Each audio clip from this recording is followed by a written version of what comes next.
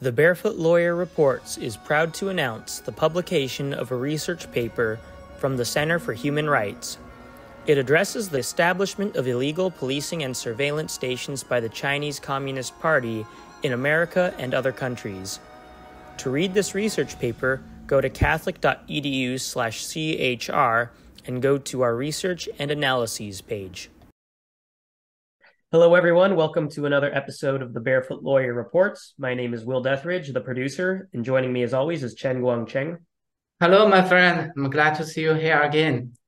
Yeah, and today we're going to talk about a topic that we frequently mention, especially in our series when we talk about human rights activists, and that is the 709 crackdown.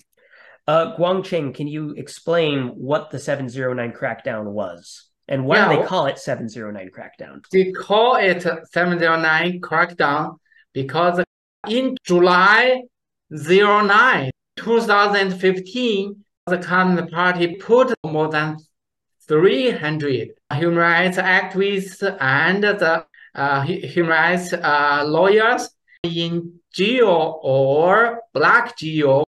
I believe they harassed more than 3,000. A lot of people at the Communist Party ordered the police come to their house and take them away and ask them a lot of questions, threaten them, give their family trouble like that.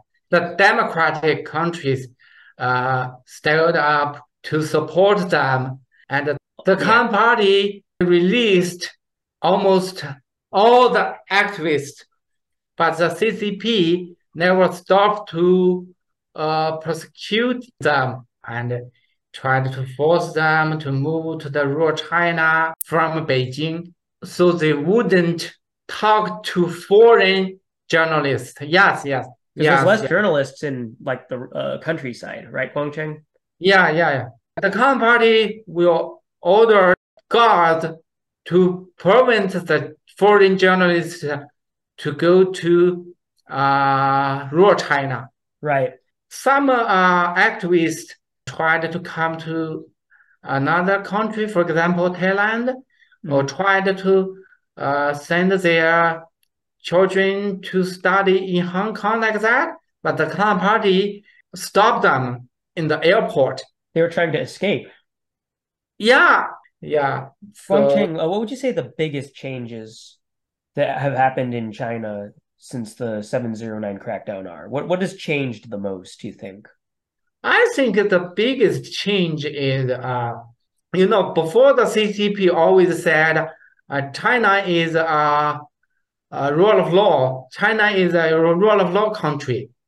The Communist Party, the government will follow the law. But since the 709 crackdown happened, more and more Chinese people understand the CCP is authoritarian. Yeah, they are above the law and they control the judicial system. Yes. The CCP made more and more people weak. So I hope the Western country and Western government and human rights organizations and the people who live in the democratic countries stand up to support Chinese people. I think the U.S. should understand from the 709 crackdown about how the Communist Party treats their citizens, right? So we should stand up to oppose the Communist Party. Yeah. Right. Well, and a great way to learn more about the activists who were persecuted during the 709 crackdown is to check out our series covering biographies of human rights activists. You can find that in our playlist in the description on YouTube and Spotify and the other places we post these podcasts. And we encourage you to visit our website at catholic.edu/chr. Guangcheng, thank you so much for educating us about the 709 crackdown. Okay, thank you, Will. Thank you, our listener. Yeah. The Barefoot Lawyer Reports is proud to feature the art of Chen Guangcheng, a human rights activist whose sculptures depict the struggle for democracy and freedom in China.